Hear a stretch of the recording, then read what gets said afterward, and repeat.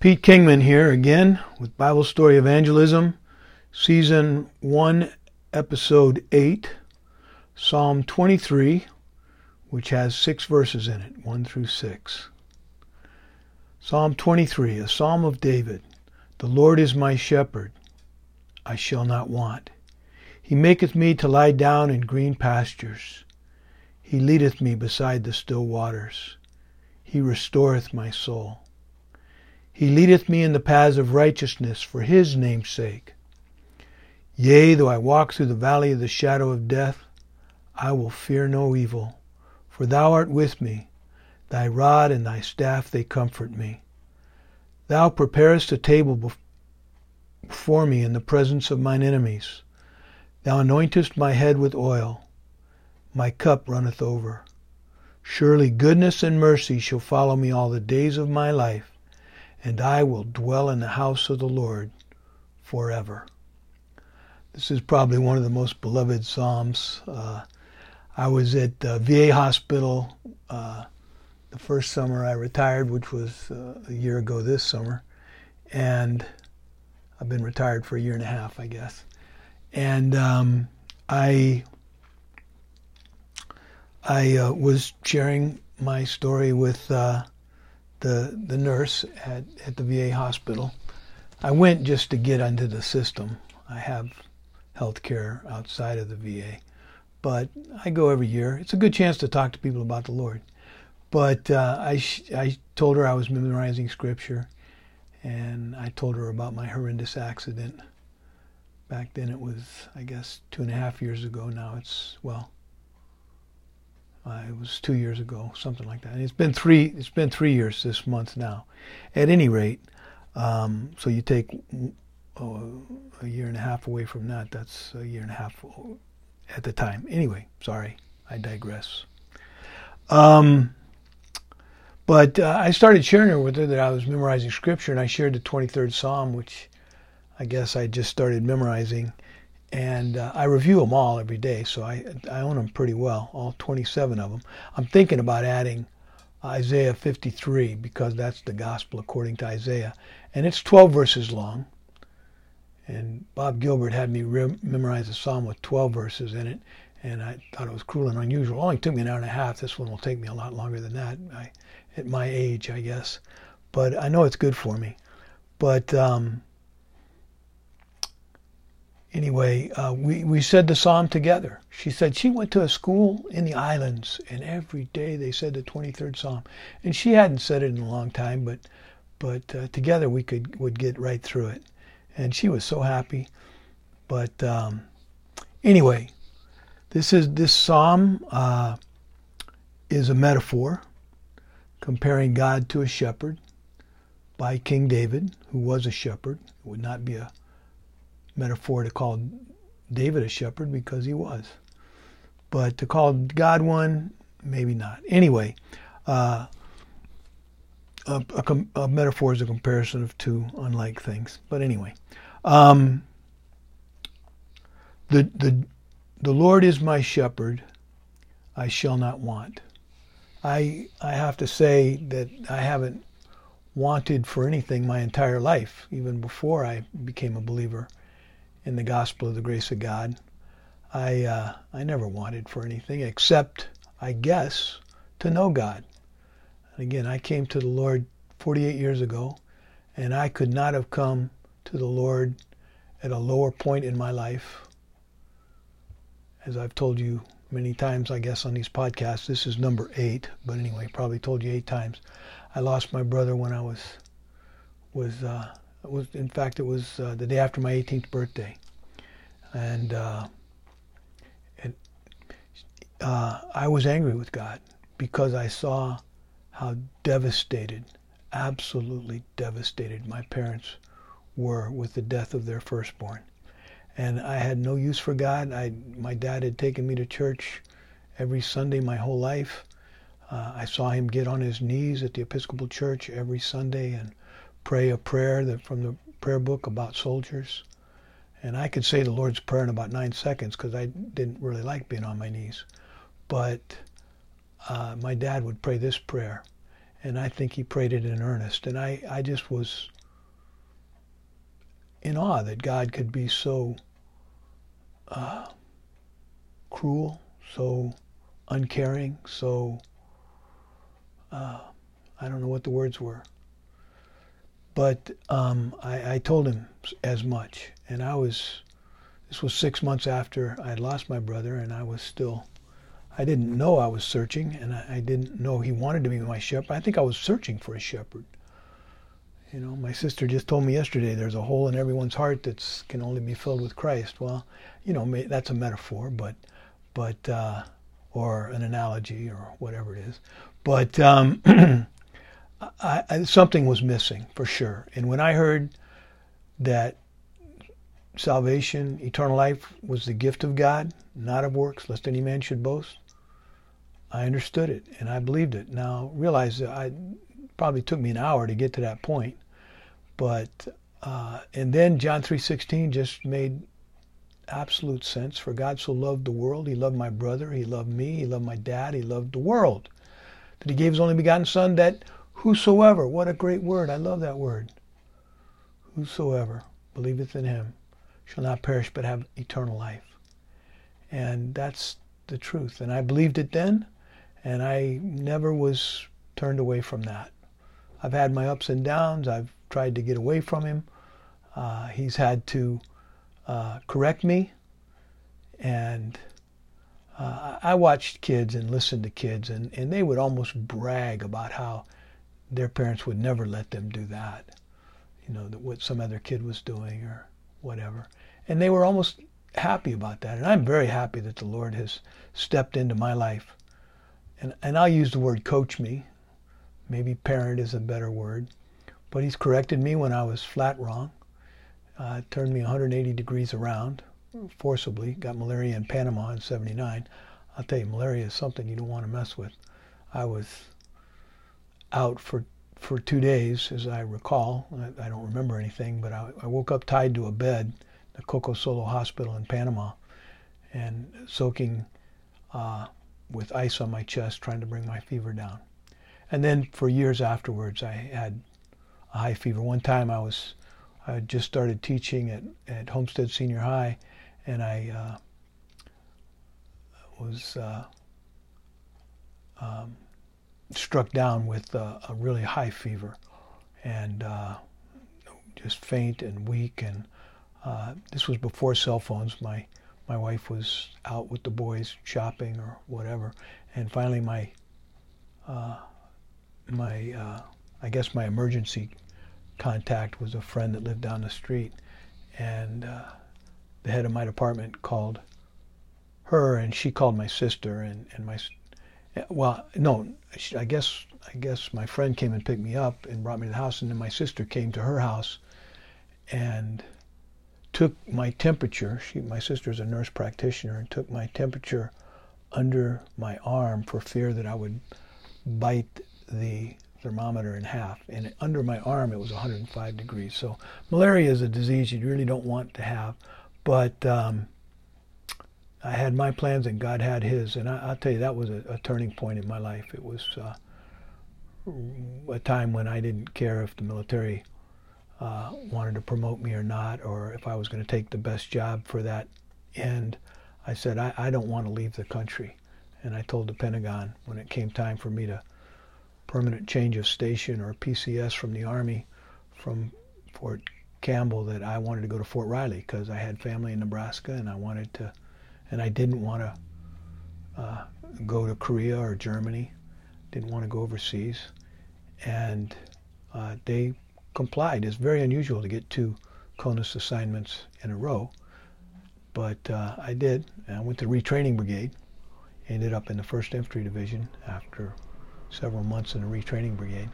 But that was and it wasn't very long there that I decided I was going to go to Bible college. Life was too short. So I went, and I have no regrets for that.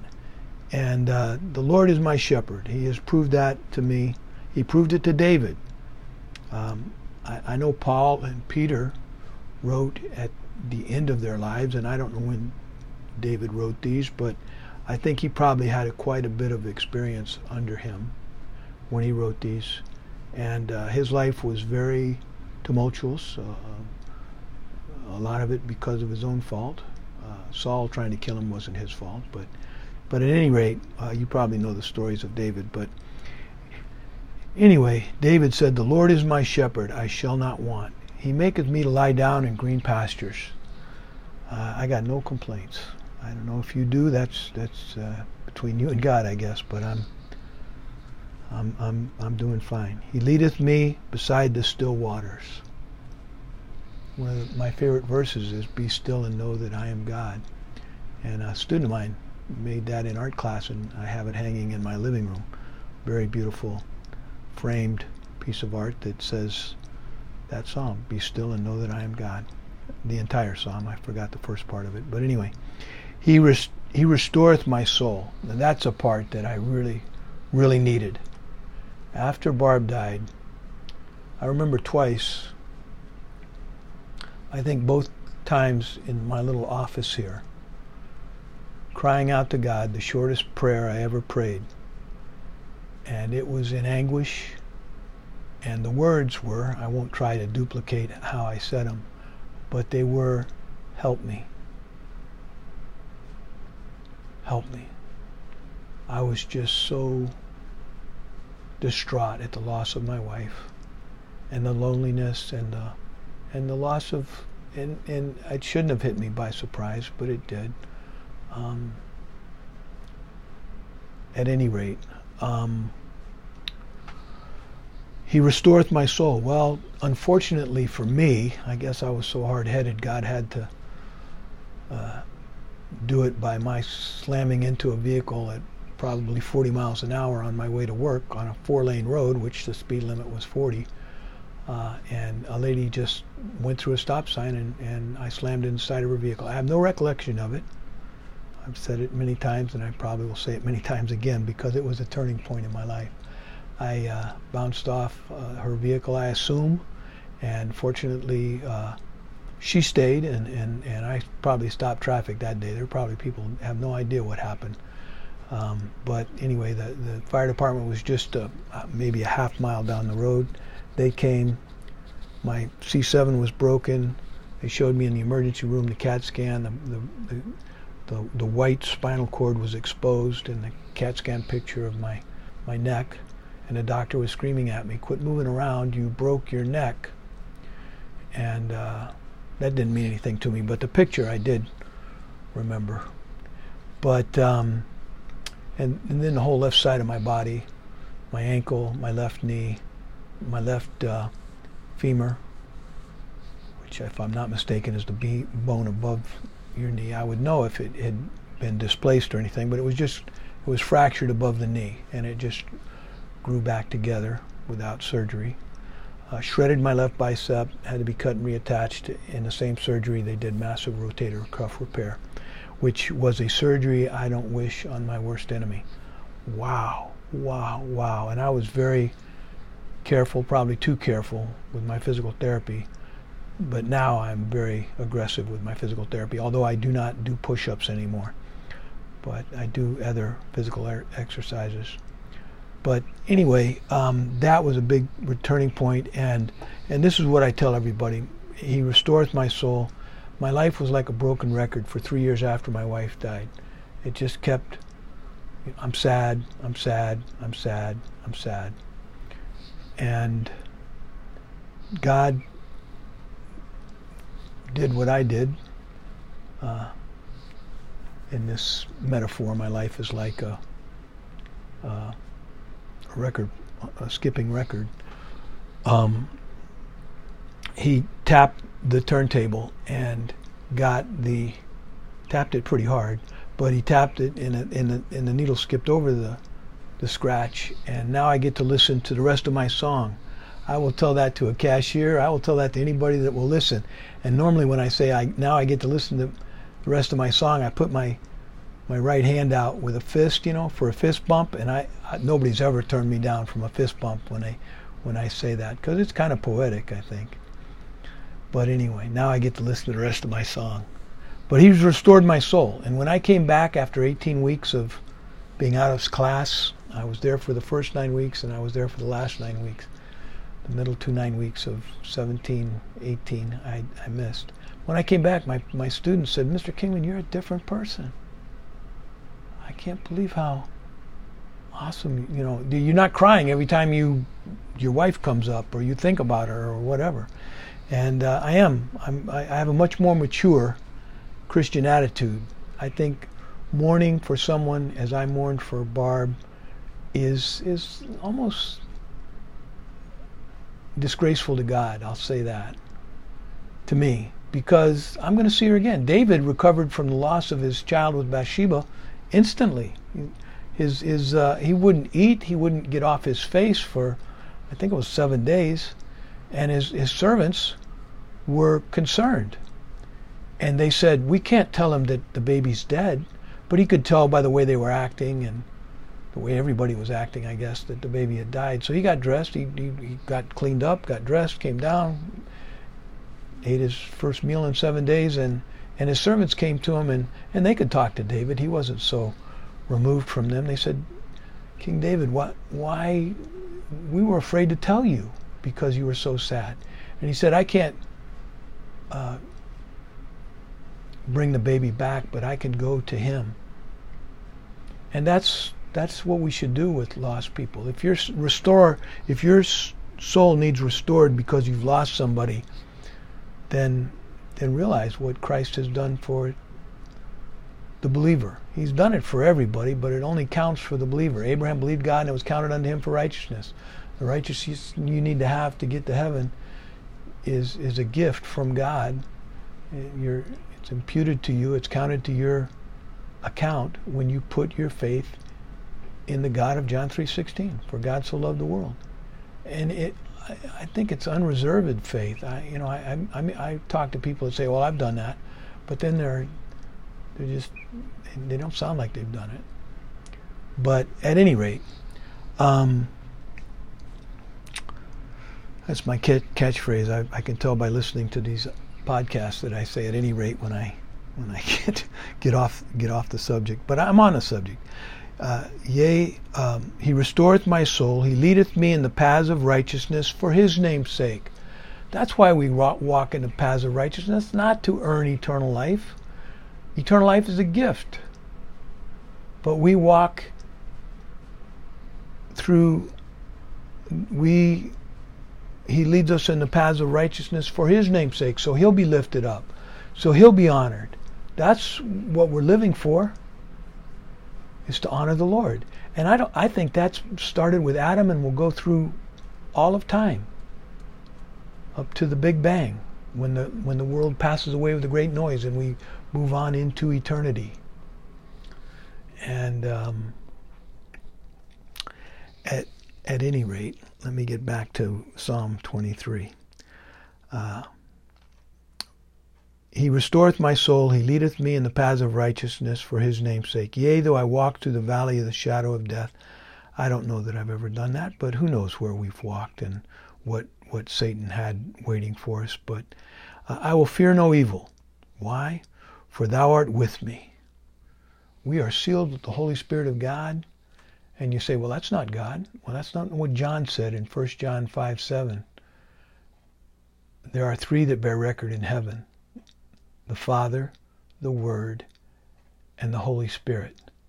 And these three are one. So deal with it. You're a body, soul, and spirit. We're created in the image of God. He's three in one. And we can talk to our body. I can walk by the refrigerator and say, "Not today. Not today. I'm not going to eat any ice cream today," or whatever. I've never done that, but I could if I wanted to. Anyway, I heard a preacher give a sermon on that one time. He said he had a chocolate sundae every day of his life, because he never had one as a little kid. But some days he would walk by and say to his body, "Not today. Not today." So we can talk to our bodies, I think. And God can talk to himself a little bit. Let us make man in our image. Yeah, that's right. That's how we know we're a Trinity, because we're made in the image of God. And I don't understand my Trinity more than I understand God's Trinity. But we're a body, soul, and spirit, and so is he. Christ being the body, God the Father being the soul and the Holy Spirit being the Spirit. That's the best I can do in all my analogies of the Trinity. I like that one the best. Us, our Trinity. Yea, though I walk through the valley of the shadow of death, I will fear no evil, for thou art with me. Thy rod and thy staff, they comfort me. I thought the rod was the staff, so I don't think he's carrying two things, but a shepherd would use that to defend the sheep. David was quite the defensive person. When he faced Goliath, he told Saul, I killed a lion and a bear. I think he did it with his sling because he was an incredible shot with it. And I saw a show one time where they had this force meter at 9 feet tall, and they had a guy with a sling from the Middle East throw a rock and hit the force meter, and they figured out that it was enough force to embed it into the skull of a human being. And I also saw, maybe possibly in the same video, where they would throw up these wooden shingles, I guess, and this guy would hit him in midair with a sling. I mean, if you're a shepherd, I bet you'd get pretty good at a sling weapon. And they had slingers back in the army back in the day, and in the time of David, and rocks make pretty good weapons. Ask Antifa about that. But anyway, thou preparest a table before me in the presence of mine enemies. Thou anointest my head with oil, my cup runneth over. So in memorizing that, I always think that when he for thou anointest my head with oil, and it runs over into my cup, and my cup overflows. Anyway, I just have little tricks to memorize stuff. Now this last verse, verse 6, I just love this. I asked Barb to marry me. She could tell you the exact date. I know it was in the spring of '83. And I said, how about when I graduate in, 84? Or how about the July 4th of '84? My grandfather was born, or '85, on the 4th of July. Why don't we honor my grandfather, my mother's dad, by being married on the 4th of July? And she goes, no. Let's move it up to August of '83. And I said, sure. Let's get married now. So I was one semester in Bible college as a single guy, and I was 3 semesters as a married guy. Because if you get a second undergraduate degree, you only got to go to your junior and senior year. You only got to go to 4 semesters. But because you're really not in college until you get to your junior year. But I'll let you figure that one out if you don't know it already. Surely goodness. Okay, so after I asked her to marry me, I went in the Army for a month, into the reserves, because I could make as much as my roommates in Bible college. They were a little bit younger than me, but I'd already spent 10 years since high school, and they were just right out of high school. But I could make in a month at a captain's pay what they made working, part-time, going to Bible college, and full-time in the summer. At any rate, I went to Fort Lewis, Washington, and I worked 2 weeks training ROTC cadets, and I worked 2 weeks with the, what outfit is in Fort Lewis, Washington? I want to say the 8th Army, but I could be wrong. The 8th Infantry Division, the little cookie. I think that's the one that Coach Zeese was in. But anyway, I was in a battalion S3 shop there for 2 weeks, and but when I was training the ROTC cadets out in the field, how to conduct patrols and stuff like that, I was living in a BOQ, and a chaplain came by and said, anybody want to come to a chapel service across the courtyard. And I said, yeah, I'd like to go to that. So I went to it, and the chaplain had, I don't know, maybe 10 people. And I remember one of the verses he covered was, he that winneth souls is wise. What's the important thing about that? And I was in Bible college, and so I had an answer for that it's smart to try to lead people to Jesus Christ. Go into all the world and preach the gospel of the grace of God. So anyway, but one of the things he said was, he read Psalm 23, and he said, a shepherd has these collie dogs that help get the sheep going and follow him and keep them together. And they probably only have one collie dog, but God has two. And he's named them Goodness and Mercy. Surely goodness and mercy shall follow me all the days of my life, and I shall dwell in the house of the Lord forever. And yeah, I've lost my brother, and I've lost my wife, and losing your parents is just a natural thing. They would be over 100 years old if they were alive today. But I've got no regrets. I'm sorry. I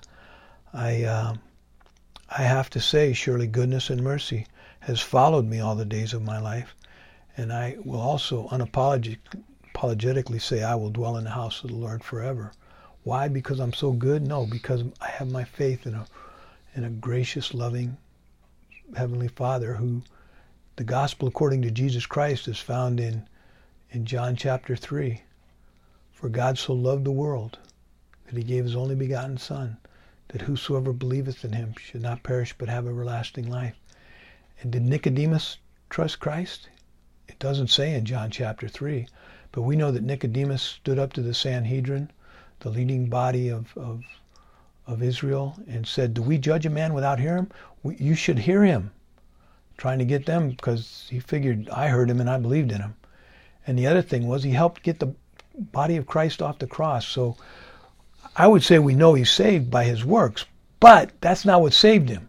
That's a huge difference. If you're trying to be saved by your works, I'm afraid you're not saved. Because if you got to repent of your dead works, you got to understand that combined with your unrighteousness, they're filthy rags. And it's only by Christ and not by works. Galatians 2:16, knowing that a man is not justified by the works of the law, but by the faith of Jesus Christ, even we have believed in Jesus Christ, that we might be justified by the faith of Christ and not by the works of the law. So we're not saved by the works of the law. And Ephesians 2:8-9, for by grace you are saved through faith, not of yourselves, the gift of God. A gift, you don't have to work for a gift. It's not a gift if you have to work for it. It's a reward, and heaven's not a reward. There's rewards in heaven for faithful service, but heaven itself is not a reward. Your birth was not a reward. It was a gift from God, I guess, your physical birth. You didn't have anything to do with it, that's for sure. But at any rate, Psalm 23, the Lord is my shepherd, I shall not want. He maketh me to lie down in green pastures. He leadeth me beside the still waters. He restoreth my soul. He leadeth me in the paths of righteousness for his name's sake. Yea, though I walk through the valley of the shadow of death, I will fear no evil, for thou art with me. Thy rod and thy staff, they comfort me. Thou preparest a table before me in the presence of mine enemies. Thou anointest my head with oil. My cup runneth over. Surely goodness and mercy shall follow me all the days of my life, and I shall dwell in the house of the Lord forever. So, my sign-off, I want it to be a little smoother than it has been, but at any rate, I'm going to say adios, which in Spanish, since I'm in Miami, I will say adios, which means to God, which I love, and vaya con Dios, go with God. So adios and vaya con Dios.